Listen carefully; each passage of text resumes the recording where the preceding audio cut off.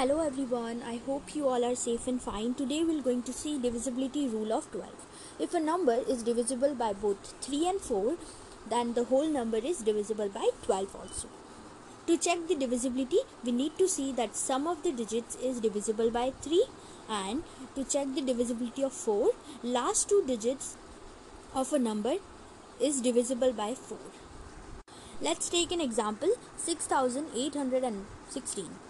If we add the digits of the number, we will get 6 plus 8 plus 1 plus 6 equals to 21. 21 is divisible by 3, so the whole number is divisible by 3.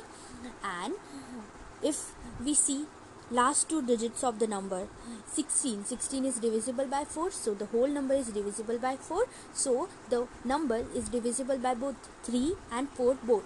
So the whole number is divisible by 12 also.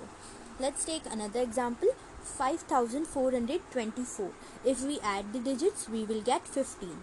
So 15 is divisible by 3, and if we look at the last two digits, it's 24. So 24 is divisible by 4. So the number is divisible by both 3 and 4. So 5424 is divisible by 12.